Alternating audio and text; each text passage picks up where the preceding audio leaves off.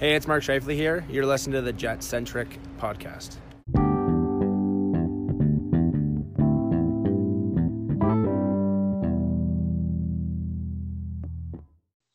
Hey there, Jets fans. Welcome back to the Jet Centric podcast. This is episode 54, and we got a small little roundtable to not fully wrap up the season, but at least talk about the last two games and maybe the series as a whole. Game 5 and 6 between the Jets and St. Louis Blues in the playoffs. It's myself and Mike Friesen. Mike, thanks for taking the time to do this. This should be fun. Hey, AJ. Yep, looking forward to it.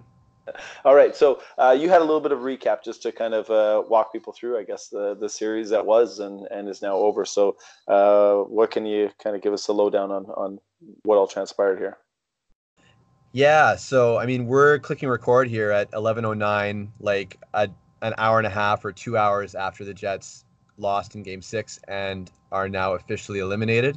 So definitely Game 6 is pretty fresh on our minds.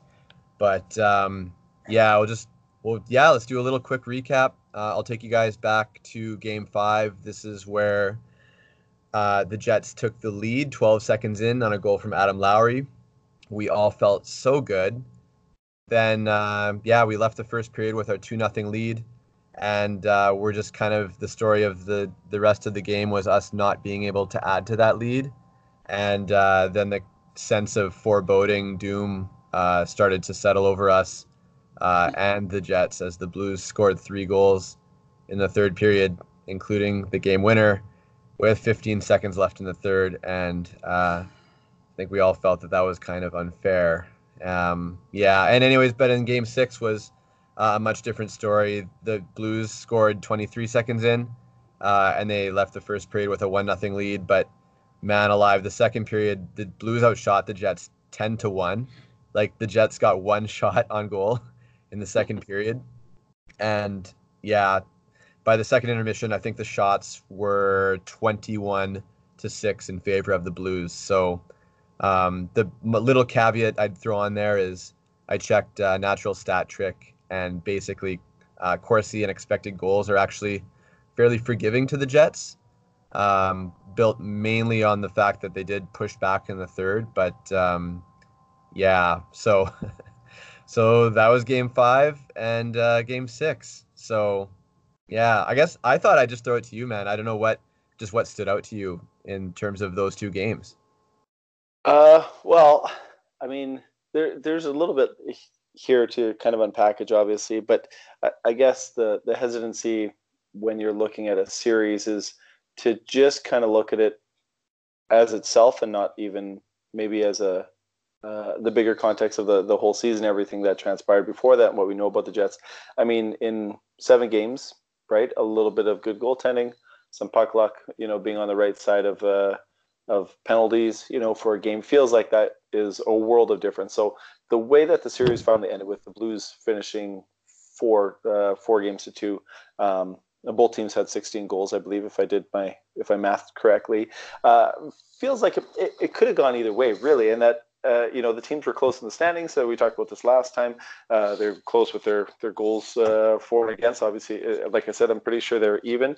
But it looks like St. Louis kind of got the better of us. But there was some things about that happening that did feel a little bit like, for those of us who weren't kind of all on the positive Jets train all season, feels a little bit like, yeah, I told you so. I told you they wouldn't be good. But in the series, they did have some moments where they could have done a little bit more, and they did run with a very good team with a very good goalie. St. Louis has typically been quite good at home, although the Jets kind of not own them at home, but beat them at home up until this final game. So it's a little bit unusual, or not unusual. It's strange to really get a beat on it, because really the first 82 games and the 8 exhibition games and the going to Finland trip and the Maurice and Wheeler and Scheifele attending the All-Star game, the long Christmas break there, it's all like, it's just gone, right? Like, I mean, the whole season is just summarized in these last 6 games, right? This is what the season will really be remembered by, which makes sense. It's the playoffs. And it feels like almost too small of a thing to really to even talk about, because it is part of a bigger picture. And I don't know. I know I'm just rambling a bit here, but I'm finding it hard to get the words to describe exactly how I feel about this series. I think the Jets, it was not theirs for the taking, but they could have won. I mean, had it gone the other way and they won 4-2 or they went to 7, I mean, none of it would have surprised me. It's flip a coin, with 7 sides or 14 sides or whatever. Again, I'm rambling here. It could have gone any way, and it just went this way, and it feels unfortunate that it did. But there are some things about it that I have questions that aren't so much about the play, but maybe still, unfortunately, I know people are sick and tired of this. Go back to coaching decisions and usage, and what's happening in the room and who's tired and who's injured. Kind of more macro things than just this 6-game sample. So I don't know, what did you think, Mike? Like I know I just rambled a whole bunch of stuff there, but I'm really trying to figure out exactly what I think of this season in some sort of summary of these 6 games. So I don't know, what's your takeaway from this? Right. Well, I think that basically Jets fans like you and me and everyone else, we're going to basically be working to unpack your little ramble there for the months, basically, right? Like it sort of reminds me of like after Donald Trump won and everyone was just shocked that Hillary Clinton didn't win, and sort of everybody was just, there was like, okay, here's why it happened, or here's why it happened, and kind of the list of why that happened went on, and it was like 10 or 12 or 15 reasons, and there was so many potential reasons that you just kind of left almost more confused than before. And I don't think it's going to be exactly the same way with this. I think that we kind of are going to narrow it down to some kind of key problems that expose themselves throughout the second half, especially. But that plus just straight up luck, right? But I guess, yeah, I mean, like, was it goaltending? Like the Blues, that's about as good of a goalie as good as an opposing goalie as I can remember us coming up against. Was it coaching or intangibles, or I mean, you can also, there's going to be a lot of people pointing towards, well, it happened to Pittsburgh and Calgary and Tampa Bay and all that, right? So. Yeah, absolutely. That's one thing that I'm a little bit worried of, is just the comparison game, because really what happens in a different organization with different players, with different expectations, with different history, all that has really no bearing. And it's almost like looking, I've said this before. Okay, I'll take you to a little bit of a dark place here. I had a friend who he was in a car accident years ago, probably about 15 years ago, and damaged up his legs and couldn't walk and whatnot. I don't know if I shared this story on the podcast, probably not. But anyhow, he was just, looking for a reason. He's like, why? And he's, I know this is totally not hockey kind of, but he's like, why would God let this happen? That kind of idea. And he just kept wanting a reason, right? And eventually my buddy Jay just said to me, he said, the reason is it was icy. And the lady going towards you lost control of her vehicle and she crashed into you and, broke your femurs and whatever and smashed your legs up. And sometimes even when you have those reasons, they don't ever fix anything, right? They don't necessarily solve it. You may have an answer, but as much as we want to find these answers and see if we can do it, again, as fans, we can't do anything anyhow. So we even have less power. But just when we're looking for reasoning, even when we find it or think that we've kind of, put our finger on it, it may not help us. It may not give any comfort, right? It just, yeah. And I like that it's probably a healthy thing to, just to kind of, what you're saying is to keep things in perspective. I mean, I can't help but think about that, when you actually talk about real life stuff and the season's come to an end and we're all going to be airing our grievances and everything with like, I mean, I have my list of grievances with the coach or, with certain players and everything, and everybody does. But, yeah, I mean, I guess we could just kind of look on the bright side that, like I've said a few times, you can go outside again and you don't have to sit up in your basement watching TV for the next 2 months or whatever we thought, right? So That's a positive. That's a plus. Well, sport's supposed to be fun. Like it brings people together. It's a hobby, all that stuff. So, but I mean, in the end, it is. I think I said this last time too. I was like, it's just meaningless, but it's meaningless fun though, and we enjoy it, and it's good. It's interesting to talk about it. But I mean, what this little conversation we're having and people listening to it has no bearing on what's gonna happen with the team. No decision maker is going to listen to this or do anything that we might recommend. But I think it helps some of us, process to kind of talk about it, and it helps our fan experience too, right? Where we enjoy it even more. Some people just watch the games. I mean, I've realized that this last year, which I didn't really understand, but some people, they're not necessarily bandwagon fans. They're literally just, I want to spend my entertainment dollar on hockey fans, right? They're not looking to, they don't care that we're talking about, is Wheeler injured or what's the usage of what they could do here. It's like literally go watch some guys just shoot around a puck and hope for, success, in just the most basic sense of just scoring goals and winning, right? Not looking at anything else. And that's enough for some people. So my grace and my understanding of how other people fan is definitely wide enough to accept those people. But I mean, this kind of what we're doing here isn't necessarily for everyone. But I think for us and for our people that like to talk and talk and talk and talk and listen and try and absorb, a bunch of information, it is kind of fun to conjecture and try and figure it out and feel like we're part of it. I mean, the term armchair GM has like a negative connotation, but really, like everybody who puts any kind of thought into what I would do, I mean, is doing that thing, and that's part of the entertainment dollar, or the entertainment, maybe a freebie, maybe, because you don't have to spend money just to talk about it, right? So I know it's fun, but I want to switch gears because you mentioned the coach, and I think that's an interesting topic. I mean, I've said on here lots of times that I'm not a fan of his, but he has a job, so I mean, I don't necessarily want him fired as much as I want him to make good decisions. And I mean, they're my ideas of what good decisions are, but it seems like, maybe you could speak to this because I know you tend to be a bit more positive, but it feels like a lot of people are really souring on Maurice even before this most recent failure, I suppose you can call it. Like, I mean, again, they're playing a good team, whatever, they lost 4-2, but also the fact that they had a chance to get a divisional banner, which banners are forever. So kind of a bit of a oops on failing at that one too. But yeah, it seems like a lot of people have soured on him. I'm curious if you have any thoughts about how much or why or how he can maybe bounce back from that. I mean, given the season that was last year, he had as much favor as you could possibly imagine, right? And then to where we are now, I'm curious what True North thinks, obviously. But yeah, maybe you could speak to the Maurice factor and what your take on that is.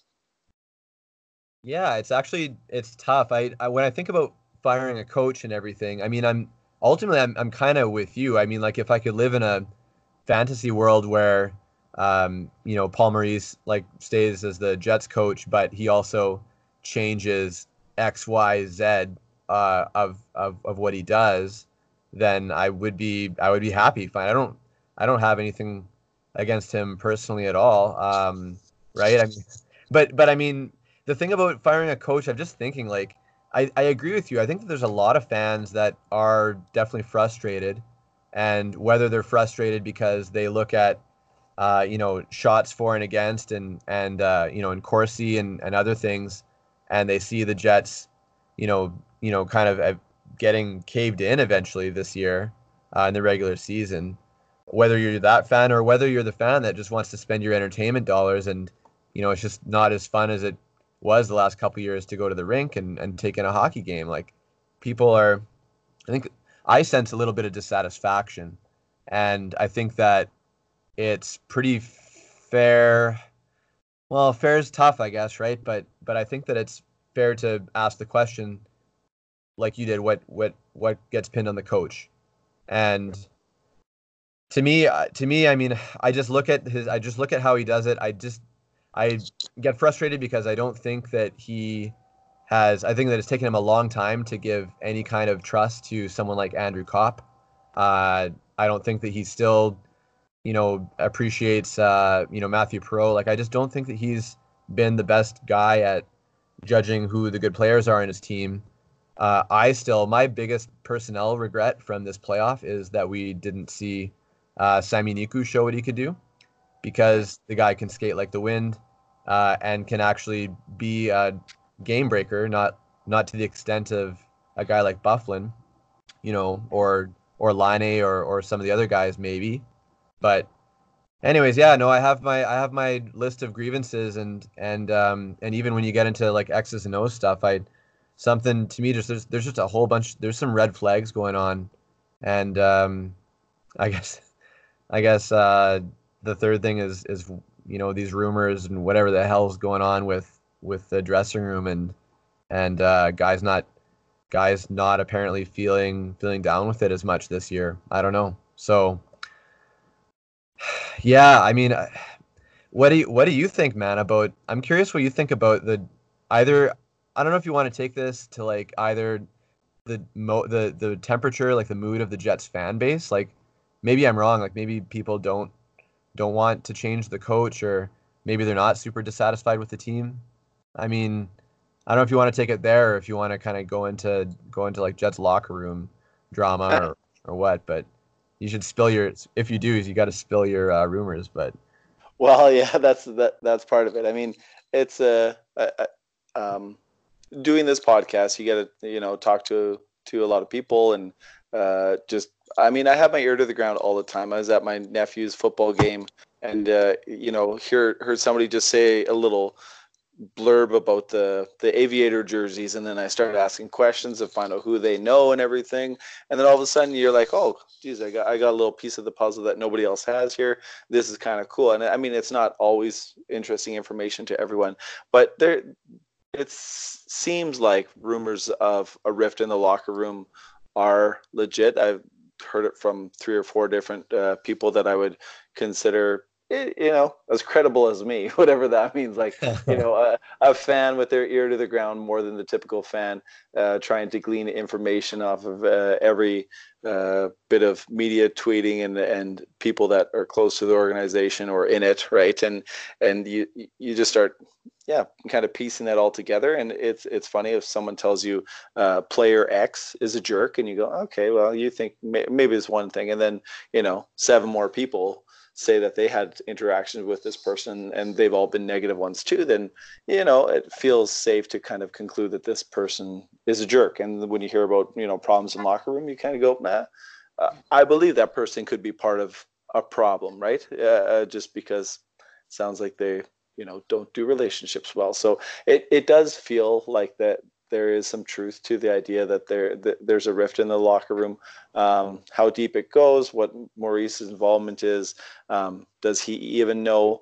I would say he probably has an idea of it, but it is a little bit clueless as to how to fix it, because I think some of the personnel choices cause that, right? Because just for instance, just on the most basic level, if you are, Nick Ehlers and Patrik Laine, right? Young, skilled, talented, well-paid players.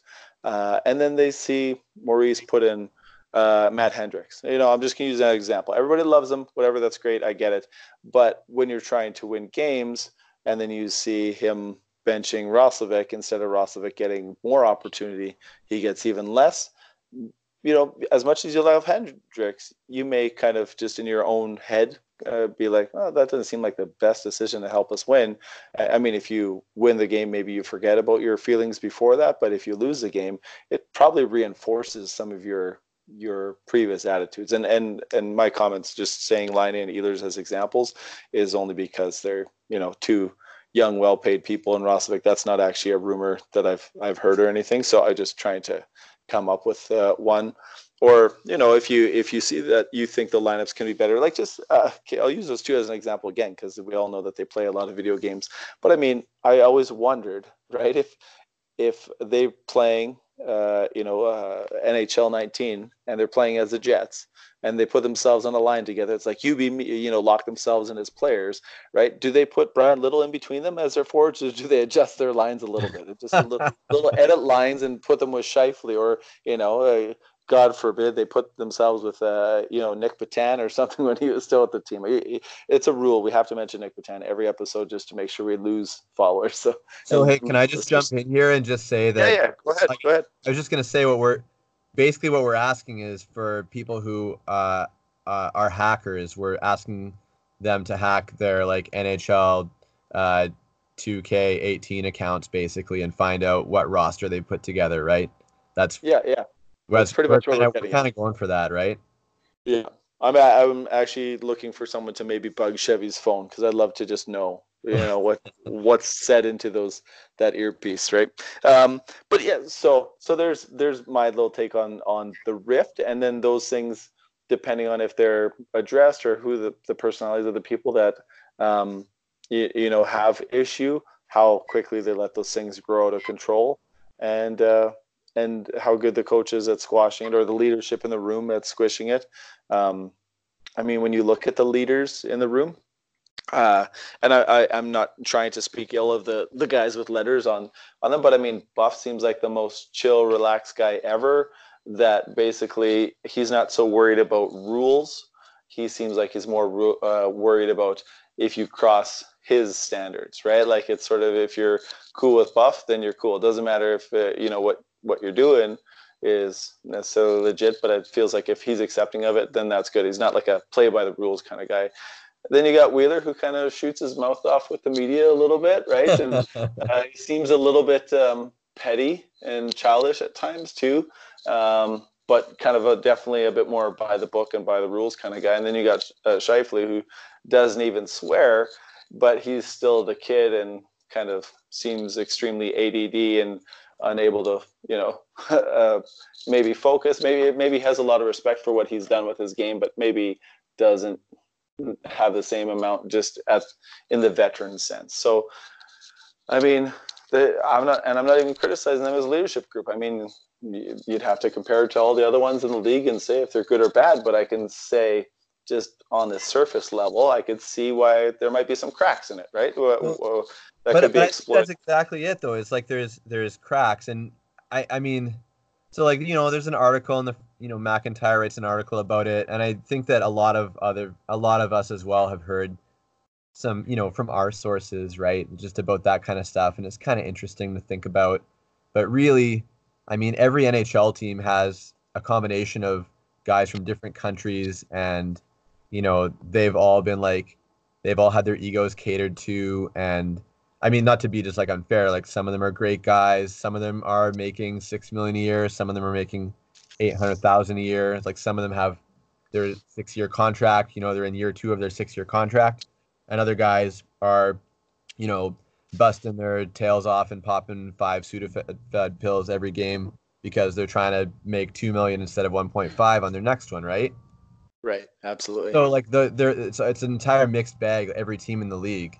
And I think that, to me, I always just come back to that, okay, it's kind of chicken or the egg, because is it just kind of that things weren't working out very well on the ice that led to some of these cracks, these supposed cracks in the dressing room showing? Or was it the other way around, and was it kind of, someone did something, or, there was something that kind of caused the breakdown in play? Do you know what I'm getting at? Oh, yeah, absolutely. I mean, it could be as simple as one guy messing around with another guy's girlfriend, right? And then people taking sides, and that's the story, morning glory, right? It's over at that point. It's just hard to kind of come back from that when people choosing sides. That's not quite exactly what you're getting at. I was just trying to think of an example of that's the only one that I can think of. Like if it was actually, like someone said something and now they decided to stop, playing together good or whatever. To me, that's a bit harder to believe. Like, to me, I think it's just a bit. To me, I always think what the most believable thing is what I like the first example that I gave, which is that the Jets just, I think other teams this year were probably just definitely ready to face the Jets. I think the advanced scouting definitely was more bang on. Like they were ready for their man-to-man defense, and they knew what some of their tendencies were and everything. And I think like the Jets had an amazing power play to start with, but even that towards the end of the season felt like it was starting to run on fumes a little bit, right? So to me, it's just more believable that something changed on the ice, and that maybe affected things off the ice a bit. That's just for me, I guess. I'm speaking for myself, but when you're And even I mean, even like we're looking at this series here. I mean, the first 5 games were basically like completely even. Like the Jets for all we could say about their horrible second half, and the Blues incredible second half. Like I think going into this game, the Jets were up, had by the narrowest of margins outshot and outchanced the Blues before this game, and you know, I just think to the room stuff. It's a little bit curious to me that okay, well now that it's an elimination game, they kind of seem like they not packed it in, but were a little bit just that little bit more disjointed and whatever, right? So Yeah. I don't know. Yeah, I think that's a great point actually, because to this, I had the thought and shared it with someone earlier, just about the series, just kind of knowing what we know about how they played in the second half and how not good it was, and how they won like 2 of their last 7 or 2 of their last 9, whatever it was, missed out on a banner, which I think has been very understated how bad that was. That's very like that was a huge missed opportunity. I That completely is agree. Really agree. I feel like nobody's talking about it because I don't know. Nobody wants to talk about that failure, but that is a significant, huge failure as a team, and maybe that's kind of the icing on the cake to top off the season that was a bit lackluster. But I actually thought going into the playoffs, like you said, the Jets, not really being outplayed, I felt like they put it together pretty well. Like I thought they played. I don't want to say well necessarily, but I think they played like a team.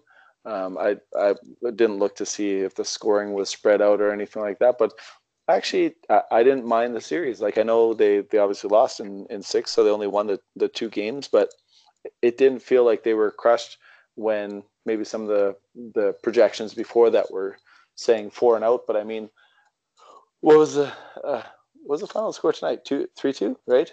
Yeah, So The the Jets Jets did came make back. it one more one-goal game, which Yeah, is something that's going to be cited when everyone talks about this in the yeah, these next couple weeks and months, right? It's gonna be that wow, like the Jets played the Blues so tight, and honestly, I mean, part of the story. I want to come back to the regular season, the banner comment, but just good. yeah, depending, the storyline is going to be affected too by, well, does St. Louis go and go on to the Cup final, and because then that's going to make this season kind of change how we interpret it. But Right, yeah, for can I go sure. back to the banner thing or? Yeah, absolutely. I think it's a great topic that has totally been under talked about, because I think they took themselves out of contention basically 10 games before the end of the season. I know they still had it, but they were playing like they didn't even want it, like it was a hot potato. And so it's almost like people forgot that it was very easily achievable. And so then it became further and further in people's minds. But yeah, go ahead. What's your comment about the banner? I'd love to hear it. Oh yeah, just I really agree with you, and I agree with you that it was a big missed opportunity, and that no one's talking about it, and just that's I think that there's just a little bit of a disservice going on there. And I know that now the timing is like, if you're listening to this, it's right after the Jets lost in the playoffs, and it's like, well, who cares about the regular season? That's a pretty common view to have, Right. and I definitely feel that too. But I don't know what it is. I'm just trying to figure it out for me right now. But I think that really bothers me, that almost it bothers me more. Like I think that it's more honorable to go down in 6 games to the Blues, in a really hard fought series that totally could have gone the other way. That's how I see it. I think that's more honorable than how the Jets just took the second half of the season off, or not that the players weren't trying like super hard. I don't know, but just that something happened. Like every other team in the Central Division was basically trying to hand that, like yeah, the hot potato thing, right? That they're trying to hand that to the Jets or somebody, like, please win this division. And yeah, I don't know. I just think that banners, as a regular season division banner, in the grand scheme of things, doesn't mean much. But I do think that it's part of like the history of it, and I think that looking back on it, whether 10 years from now you look back on Hockey DB or whatever, and it just shows the Central Division champs. I just think that it would have been like the Jets deserved it. The roster that was there was worthy of it, and that was what should have happened. It's just there was a sense that that's what should have happened. I mean, that definitely should have happened, even if the Hockey News 2019 Stanley Cup champs, was maybe pretty wild to come true. But damn it, they should have won the division. Like what happened? I don't know. That's just how I feel, I guess. Yeah. And the Hockey News thing too, with Calgary falling and Tampa Bay falling and Pittsburgh. I mean, Pittsburgh wasn't. I think they were the 5 seed or something. But they've been perennial, the contenders for a while now. I think it's kind of wide open now, right? It's sort of I can't remember who had said that. If it was one of our friends or somebody else that I talked to, but it's like literally if there was ever a year, it's like the top dogs were taken out in the first round. I mean, if there's ever been I don't want to say easier path to the cup, but a more wide open cup that even a struggling second half team like the Jets that, threw away the regular season banner could still go on and win it. And maybe somebody like that still will. I mean, literally out of the West, if Dallas wins and Vegas, well, I think Vegas is up. I think if those two teams, I think they're both up now actually, win, it'll be all the lower seeds that actually went through, right? And then on the East, it's going to be some, not quite as similar, but there's a good chance that a couple of those ones would go through. So pretty wide open. But yeah, I couldn't agree more. Like obviously, I kind of stated my case for why the banner should be important. But like you say, the history, like right now, the history that we have for the banners right up in the building that you look at every single game is the hotline. No, what they call it? What's it, the hotline? Yeah, with Hedberg, Nielsen, and Hull, right? Yeah, right.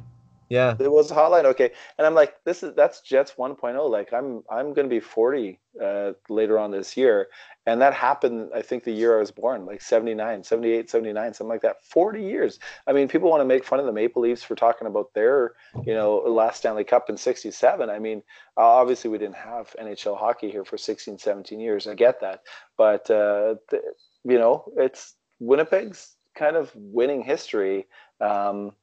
You got to go back a ways, right? Obviously we talk about last season and how amazing last season was, but again, there was no banner, there was no cup to cap it off. But still, the best season in Winnipeg NHL history. But and so we can always look to that as something. But it's nice to have a memento that shows your accomplishment, not just an accomplishment that somebody has to go count, your wins, losses, and compare it to everyone else in the league to realize how good of a season you had, right? So, hey, so what do you think about this? I mean, I'm listening to I'm thinking about like the missed opportunity, and I'm thinking about how, yeah, like it was almost like everything was kind of open before us, and it was kind of, yeah, it was like the Red Sea had parted almost. I mean, with because it was Tampa's cup to lose almost. Like that's sort of what it felt like, right? After how crazy dominant they were. Yeah, but I guess what I'm sort of trying to wrap my head around is we're going to be arguing about, well, the Jets should have done this and that and stuff. And we also, I just think that it's important for us to be honest of how big of a disappointment this is, but also to be honest about even if the Jets had done exactly what, say like the crowd that enjoys like the quote advanced quote stats, what those would have suggested the coach or the players should have done, even if we had done everything there, like kept Petan played Niku, or let's say you felt that the Jets should have traded for an upgrade on defense instead of trading for Hayes, right? Like we all right. kind of have our list and we know how those debates have played out. But even if we would have done everything that the advanced stats crowd wanted, there still would have been it still could have totally been a first round exit. It still could have been Blues in 6, or it could have been all Stars in 6, right? Like, yeah, absolutely. And also the vice versa is true too. Like if the other side of the kind of the other spectrums, like, well, you should have had Hendricks from the start of the season, or you should have kept Lemieux, right? Yeah. And even if they would have done all that, like we just have to also be honest about the fact that, as evidenced by Calgary and Tampa Bay, you can try to explain it after the fact, but it's just kind of nuts. Yeah, good luck explaining it, right? But, and most sides are of these arguments have mostly dug in their heels too, right? Because we will never know, right? So everybody's right. I mean, this is what I always like to say. If you always agree with the coach, you're never wrong, because whatever you wanted to have happen, he managed to do exactly what you said, right? And then whatever excuse you needed, he gave it to you, right? And so you're never wrong if you do exactly what was done. But yeah, we don't know what could have been, but yeah, I don't know. That's a whole nother topic which I really like to get into, but not right now. I actually want to kind of switch gears a little bit and get your take on this. We know that playoff hockey is always played a little bit closer. Oh, hold on. I just want to say this about the analytics and that whole argument, and I've said it a bunch of times on the podcast before. Hockey is so close. It's so close. It's just a bit of luck, a bit bounce here, a little bit of goaltending, everything. So in my mind, it feels like you should try and get as much advantage as you can out of the smallest details. And the smallest details, if they're going to be really small, you got to be able to measure them. You can't just sort of assume them, like the value of grit or the value of leadership. If they're going to be small, you got to be able to know that they actually exist and not just conjecture that they exist. For example, if Roslovic's not playing well, and then you go, okay, put him in the press box, right? And a lot of people say, oh, he's not playing well, put him in the press box. I mean, has anyone ever done a measurement on players' performance before and after being press box, like 10 games before, 10 games after, to actually say that that's something that works? Nobody's ever done that, as far as I've never heard of it. And so why is that a story? Why is that something that people say as a solution? I mean, it's not a solution unless you know that it works. Otherwise, it's just a decision, right? And so there's a lot of those things in hockey that are like that, as far as what people are going to value over other things. And I know Garrett said you have to value the things you can measure more than the ones that you can't. Not saying that the things that you can't measure or don't typically, like leadership and grit, you can admit that they exist and that they do have some value. But if you're not going to like purposely put a value on them, you can't all of a sudden say that they're better. I mean, if the skill difference between Nick Petan and Matt Hendricks, in NHL 19 or something, is one's a 7 out of 10 and the other one's a 4 out of 10. Well, Matt Hendricks' leadership and his value added to the team better be at least +3 on himself, or that +3 better be spread out, that he's making this guy +1 better, this guy +1 better, this one +1 better, +1 more, because it has to be worth more, right? It can't just be worth equal, because then what's really the point of making the change, right? So you thinking maybe we should do like a Jets version of Dungeons and Dragons or something? Everybody just stopped listening when I said those 3 words. Yeah. Okay. So sorry. That's just me. You're talking about his leadership attributes and plus this and that. I've never actually played the game. I promise. Although I think it's really cool. But anyways. Okay. So here's the switching gears now, unless you have something else you want to say then. Okay. So I tweeted this out at the end of the season that over the 82 games, there was 40 games. Now I kind of just lumped all the overtime and the shootout. The Jets didn't have much of those anyhow, but I just kind of lumped them together and just added their goals per game. Final score was 4-3. I said they scored 4 goals. I don't care if the fourth one was they got it because of a shootout, but it's not perfect. But in 82 games, they had 40 games, so just barely under half, with 4 or more goals. And then they had 42 games, so just over half, with 3 or less goals scored, not scored against. Now, I know this isn't that valuable of a stat. I realize there's some huge imperfections in this, but just on a surface level. So 40 when they scored 4. I mean, they scored 9 once this year. They scored 8 2 times. They scored 7 2 times. They scored 6 4 times. They scored 5 goals 13 times. And they scored 4 goals 15 times. Right? So half those games are just high scoring events. Now and their win record in that time is 37-3. Right? So they score 4 goals or more, 37 wins, 3 losses. I don't care about overtime shootout, just wins, losses, right? So that's a pretty good record when they have high-scoring games because they tended to outscore, their bad defending and sometimes bad goaltending, right? But when it was 3 goals or less, they were 10-32. Now, obviously, if they score 0 goals, you're not going to win a game ever if you score 0. They had 4 losses, 4 times they were shut out. When they scored 1 goal, they did beat Vancouver 1-0, but they also had 12 losses at 1 goal. So you score 1 goal in a game, you're probably still expecting to lose. When they score 2 goals in a game, they're 3-13. So still, that's not that great. And obviously, if you're scoring only 2 goals in today's NHL, you're not really expecting to win a whole bunch, right? You might win a game 2-1. And then if you score 3, they were 6-3. So whatever, 66%. So for a total of 10-32 for wins and losses for games 3 goals and under. And again, obviously I realize 0, it's going to be 100% losses. But in this series though, in the 6 games, there were 5 of those games where they scored 3 goals or less, right? They lost 1-2 or 2-1 to St. Louis. They lost 4-3 to St. Louis. I won't keep saying St. Louis. But they beat St. Louis 6-3. So they did their +4 and they won. And then they did win a 2-1 game in their second one. And then the last 2 games they lost 3-2, 3-2.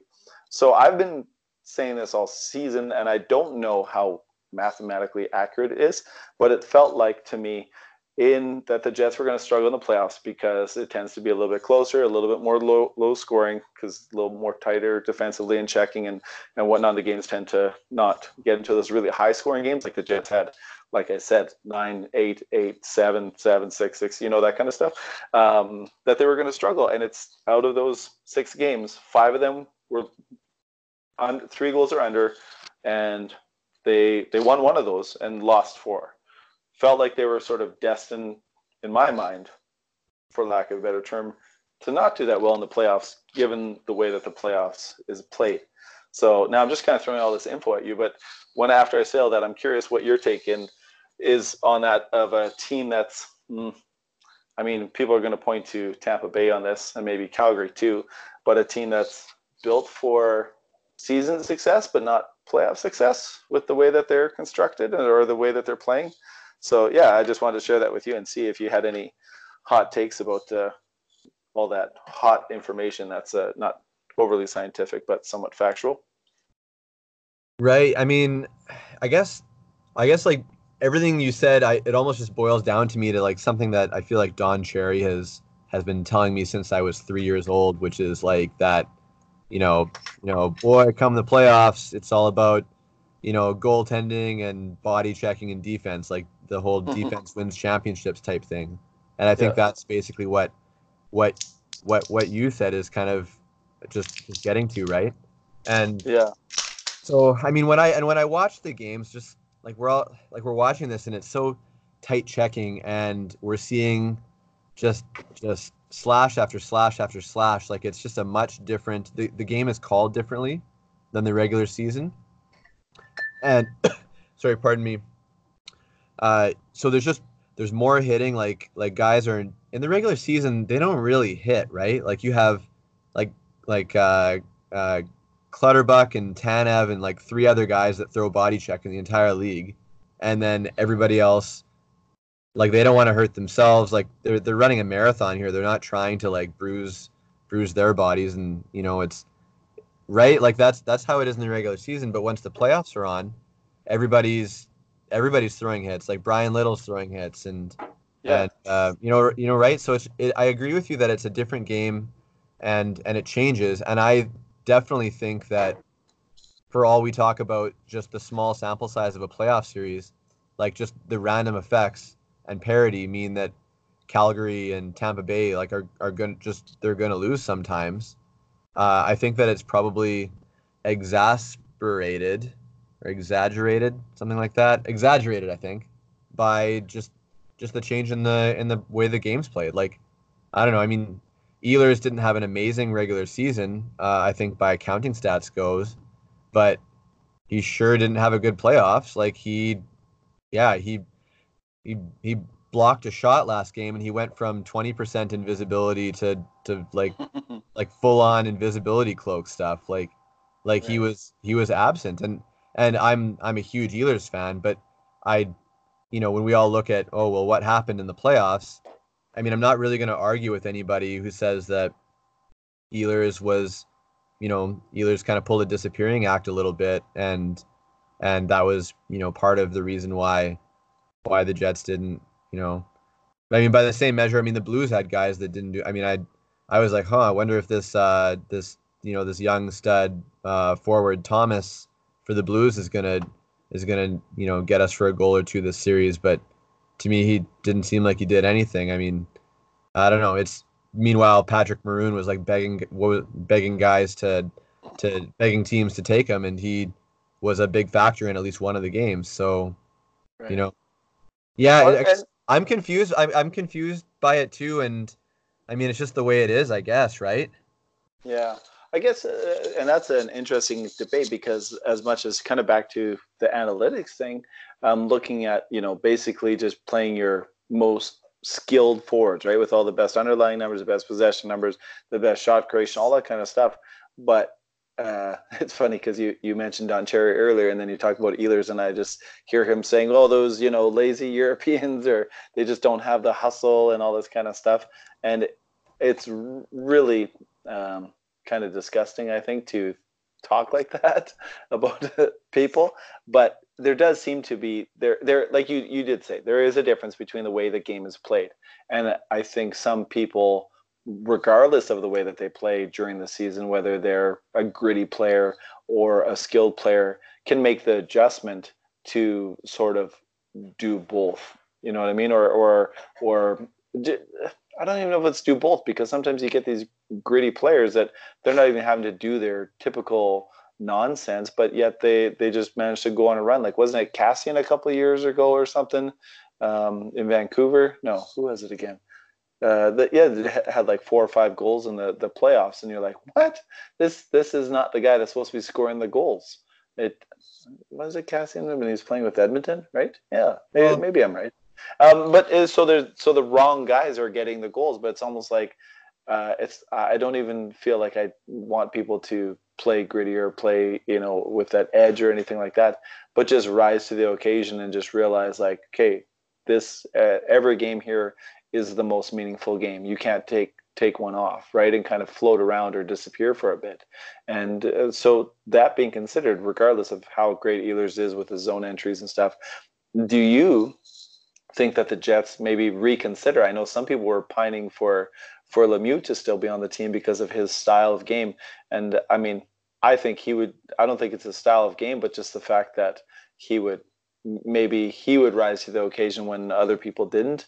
I don't know. What do you think of that? Is that like a fair assessment of the difference between the playoffs and the regular season? I mean, you still need skill, you still need scoring, you still need passing and quick checking and high hockey IQ, and don't take stupid penalties and all that stuff, right? Like, you still need all that in the playoffs. Yet some guys maybe just don't play off well. Just your question's kind of just hurting me, man, because I'm just thinking about the Jets team, and I just don't think that. I think that they had a nice balance, and I don't see. I thought that they had just a ton of like high end skill, and they had like their shooting talent, like Connor and Laine, and they had just a ton of skill, but they also had guys like Connor and Connor Lowry Tanev, and like Wheeler was definitely playing like a power forward, and the Jets had a ton of size on defense as well and stuff. I wasn't really planning on attempting to go into detail on that so much, but I mean, grit. I know, like, yeah, when we talk about grit, like I thought the Jets had enough grit, and I think for me that's not the problem. I really think that maybe Lemieux. I think that you're probably fooling yourself if you think that Lemieux would have been like the difference. But I would never sit here and say that is not the case, because you never know. And the guy probably used up all his luck on bouncing pucks in off other players and his wraparound specials in the regular season, but maybe he didn't. And the thing is, I think that if anything, his skills he'd be an example. They probably would play up a little bit in the playoffs because he can skate fast and throw like hits, and he's got a good shot. And I think that it's possible that he could have done something in the playoffs. But I mean, I don't regret. I stopped myself. I was gonna say I don't regret the trade. I mean, I like the first round pick back now, but I don't know. It's an interesting question. I know like everybody's going to be talking about it. Like in Calgary, they're going to be like, "Well, what happened?" And I think at least because our collapse happened in the regular season, like the entire year of 2019, I think that we have less of an excuse to, as fans, to go back and be like, "Well, we just needed a little more toughness, or we just needed more, playoff performers or veteran leadership in the playoffs." And I think we have less an excuse to kind of go back to those kind of basic talking points because the Jets went above and beyond to give away the division, and they didn't even, we didn't even hit 100 points, man. Like that's like there's no excuse. So I think we need to be looking at things like, okay, like we could have been like Tampa and had like the perfect team and still lost in the first round, but I think that the collapse in the second half is something that we can't really hide from. Right.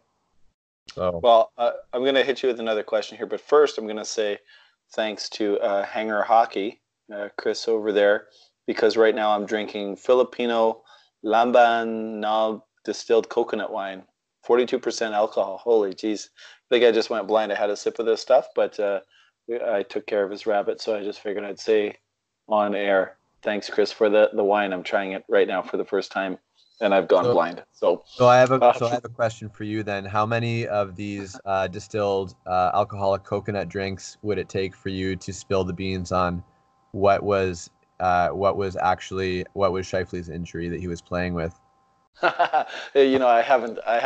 You asked me that before privately, but I haven't asked anybody, and I don't think anyone will tell. I think honestly, it'll probably just come out in the public eventually. But it does seem that he's a little bit off, doesn't it? So I was about 2 minutes after the final whistle. Darren Dreger had a tweet about Ehlers, about how injured Ehlers and Laine were in the last game here. So I think he was first. He was the first one to be to provide an injury excuse. So if can I conjecture without people yelling at me for conjecturing and saying that I'm a terrible person for suggesting something? Is that fair?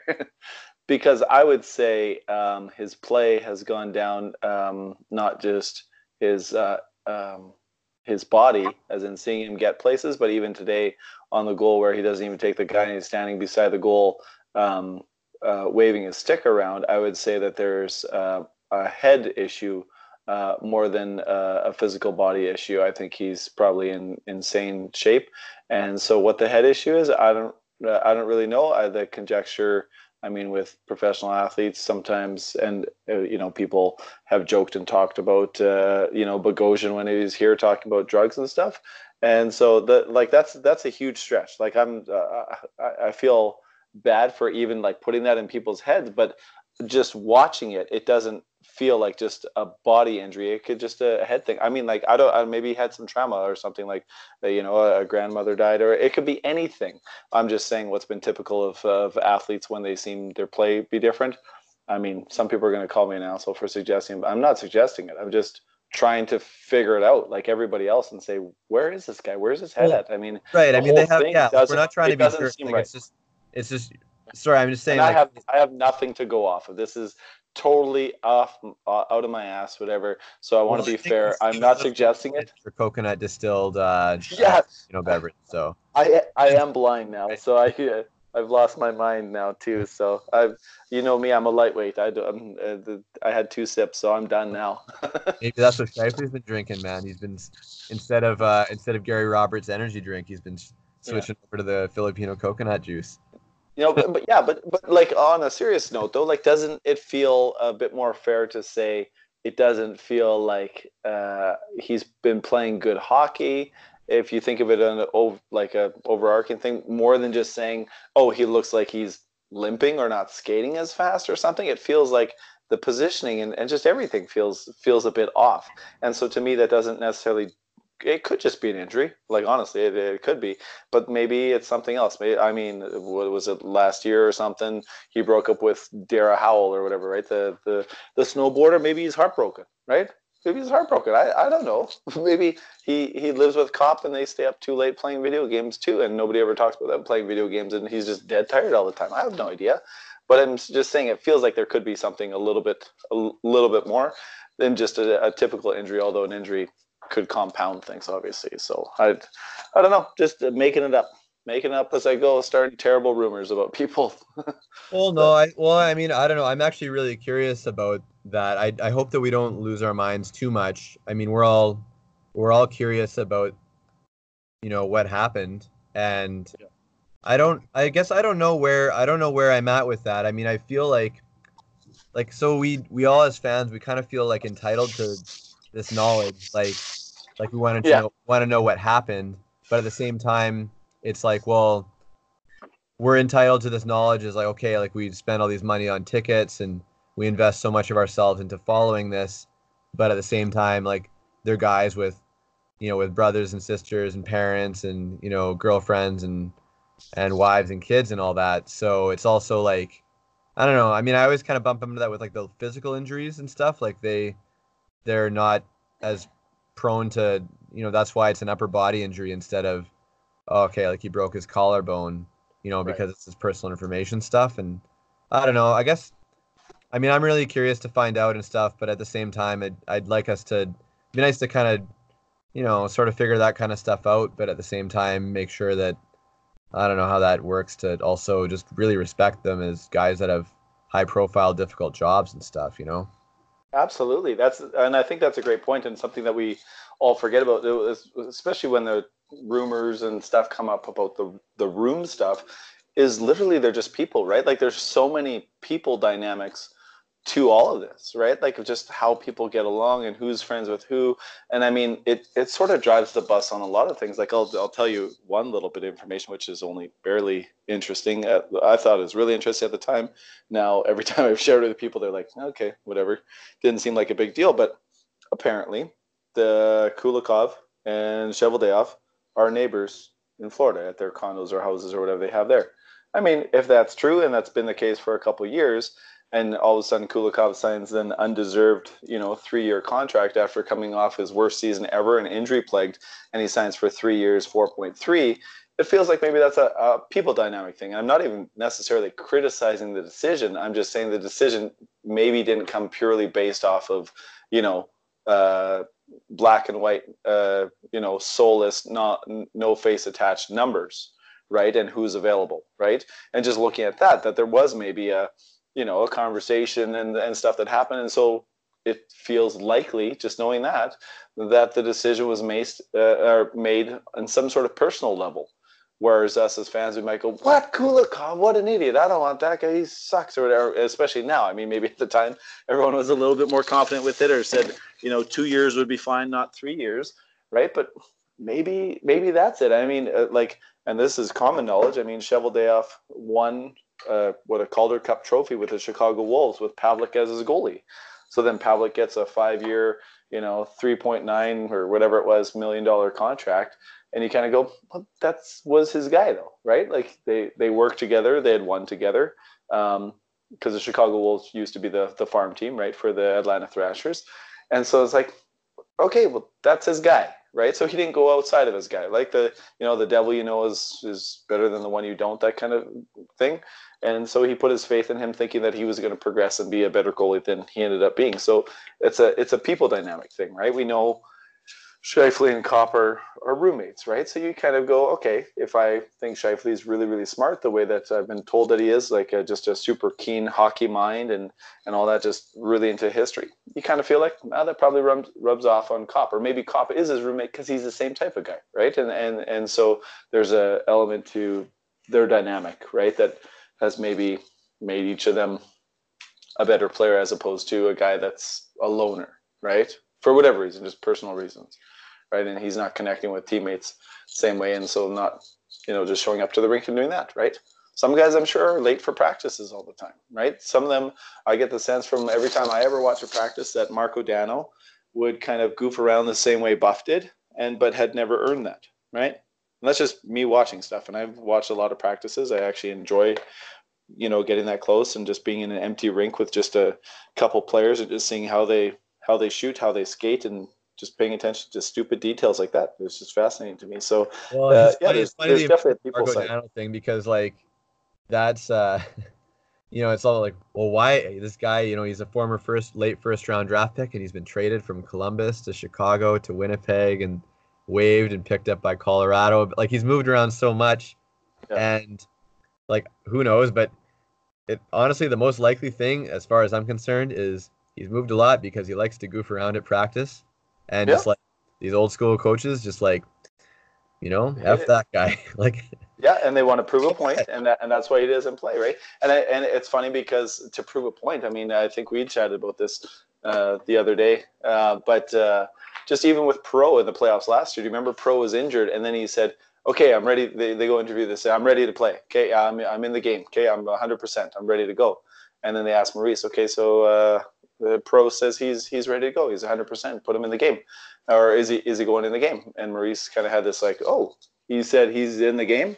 Okay, well, we'll see about that. And then he sat him for another game. So a player comes out, says he's 100% healthy.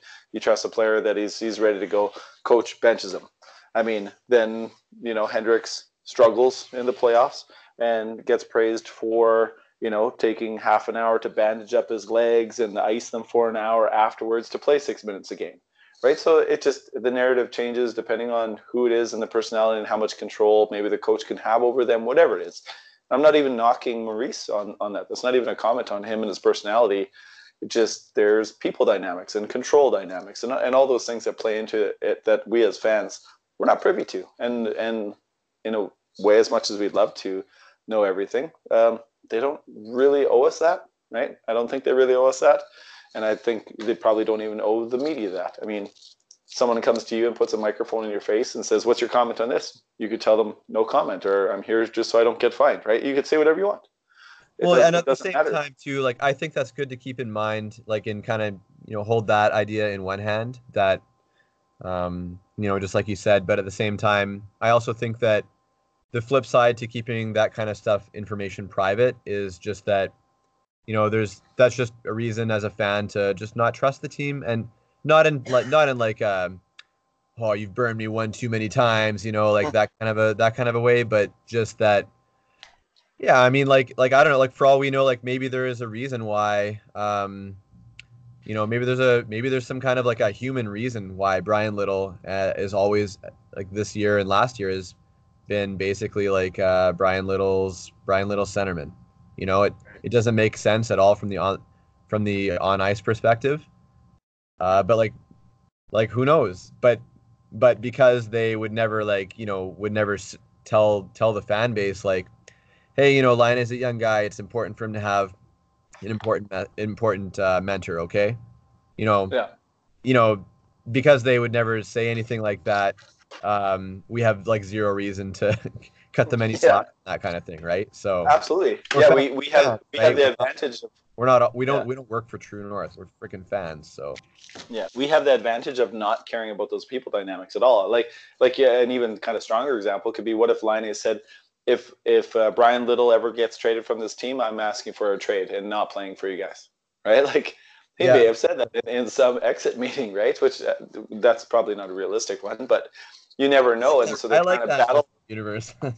Yeah, they're battling these personalities and these pay structures and contracts and within in the cap and time frame and age and all those things, and we don't get to see it all. So we just see the on ice stuff and the performance and the people not performing enough, and we just criticize that just based on eye test and numbers alone, and don't have to consider the rest. And so I've actually tried to have a bit of grace for all that stuff. To appreciate all the things that they need to juggle, but it's whatever. It's not our cross to bear on Easter weekend here, to use that example. It's theirs. It's Chevy's and Maurice's, and I mean, they have to juggle it in a way that I guess, shows respect to all the players and makes everybody happy, but at the same time gets the best results, right? Because if it doesn't get the best results, then I mean, they deserve the criticism. So go ahead and juggle all those personalities all you want, but make sure the results are better. And this year they worked. And actually, I was going to ask, the kind of switching gears back to the Jets and the on ice play and everything. By the way, just to jump in here, just practically, we should probably wind her down last question or two, because I think we're at an hour now. Okay. Well, this will be it. Just wanted to interrupt you needlessly and kill your momentum. Hey, I'll just start right from the beginning again. Okay, so I was born on a Friday. It was a cold December day. No, going back 2 seasons ago. Okay, I know this sounds like it's gonna be long. It's not. The Jets didn't make the playoffs, right? They didn't make the playoffs. They missed the playoffs, and I felt like everybody was like okay with it. They're like, okay, we're still kind of building. I said they should have been like, a 6, 7, 8 seed, somewhere in there. They should have made the playoffs. So for me, that was a huge underperformance. They underperformed. They should have made the playoffs 2 seasons ago. No questions about it. I think there was a huge failure on the part of the coach with the goalie management.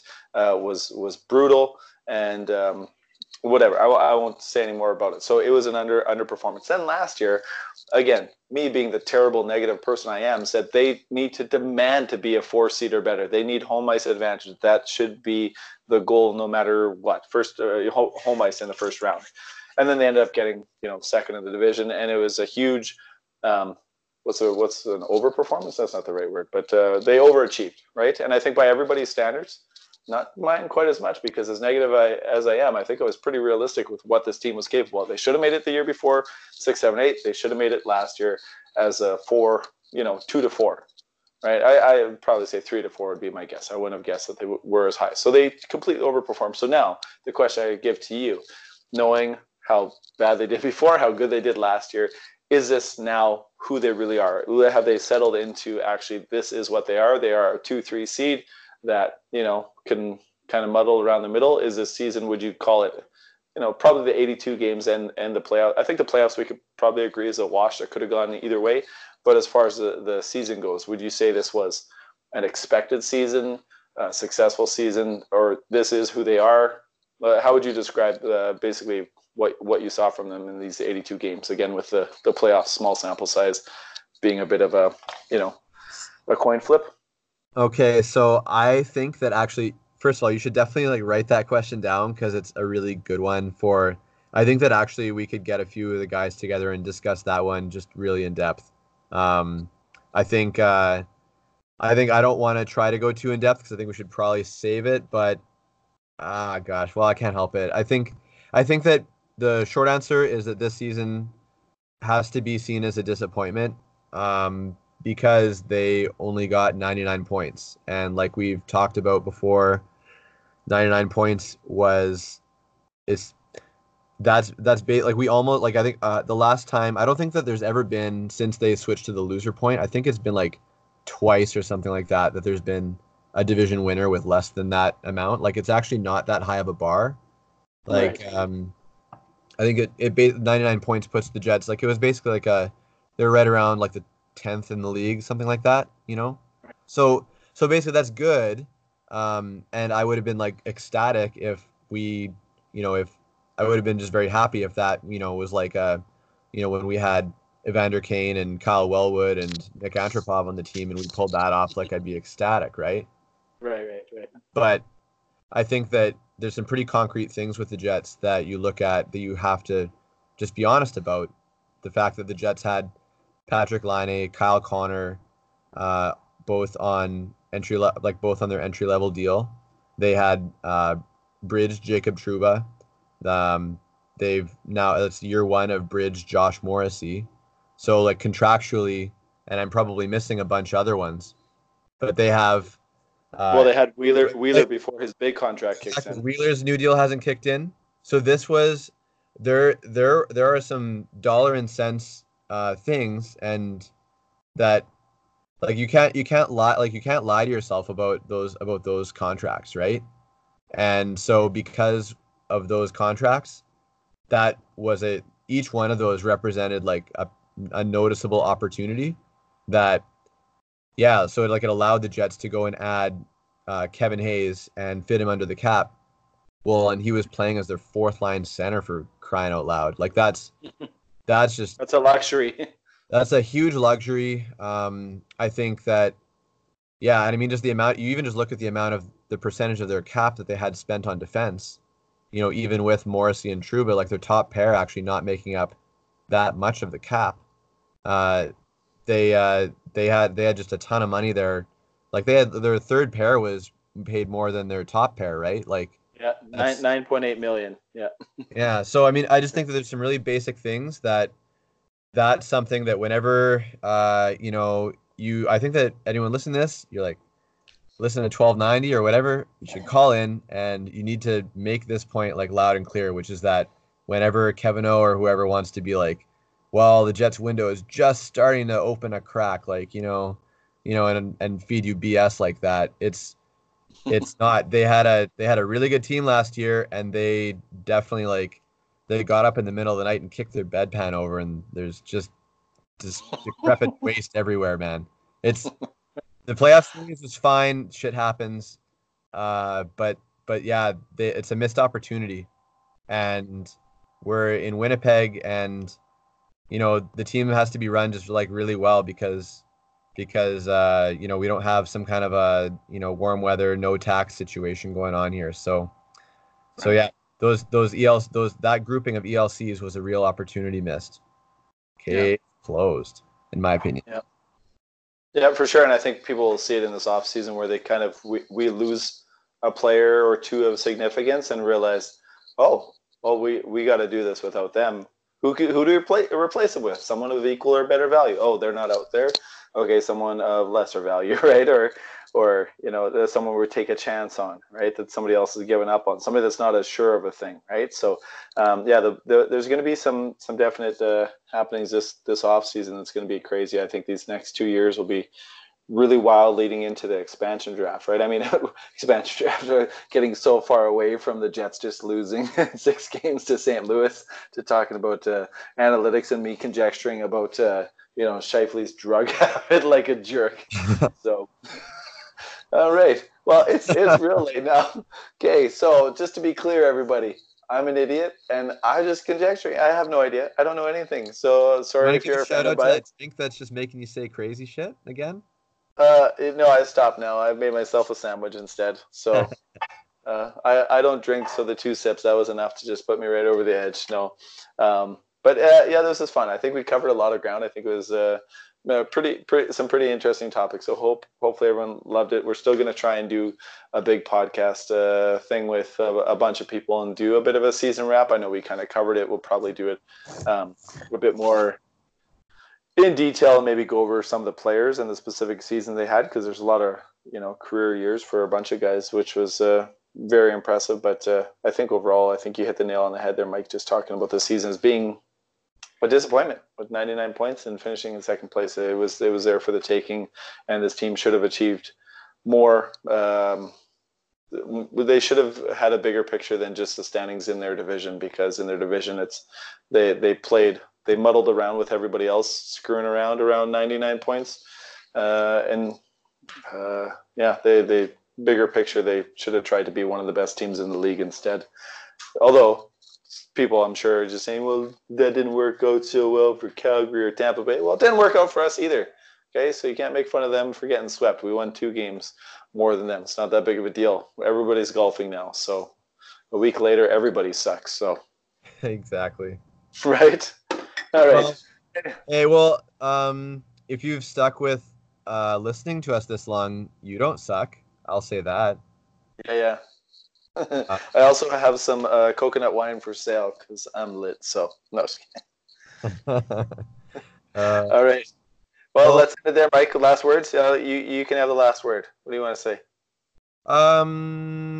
I don't really have anything else to say. I'm looking forward to summer, I guess. That's okay. It's okay for me that summer started a little bit earlier than last year. All right. I will say this. I will say this. This will be my last word.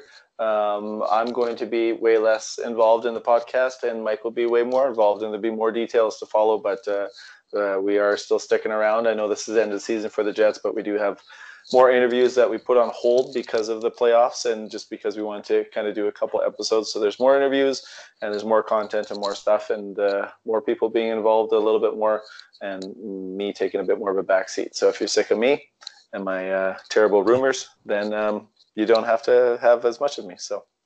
And if you want to stay up to date with the latest Jets rumors from AJ, then where will they find you? They have to go to the Valor FC games or what? Well, I do have a personal account that I don't give out because I don't want to sully the great name of this podcast. So if you know anything about me, you know where to find me on the Twitter. I will definitely be spitting tons and tons of garbage constantly. So yeah, there's no shortage of garbage on my timeline. Mike is a much nicer person and much cleaner content. So, yeah. All right, let's end it. Thanks for listening. I did say the bedpan thing, and also I referenced D&D. So, but I promise to never do that again. Yeah, I think most people would say my terrible rumor starting was worse. But all right. Thanks for listening. Fun. Thanks for listening, everybody. It was fun. It was fun to do, Mike. Thanks for taking the time. We'll talk to you soon. Yeah, right on. Same. Later. Bye.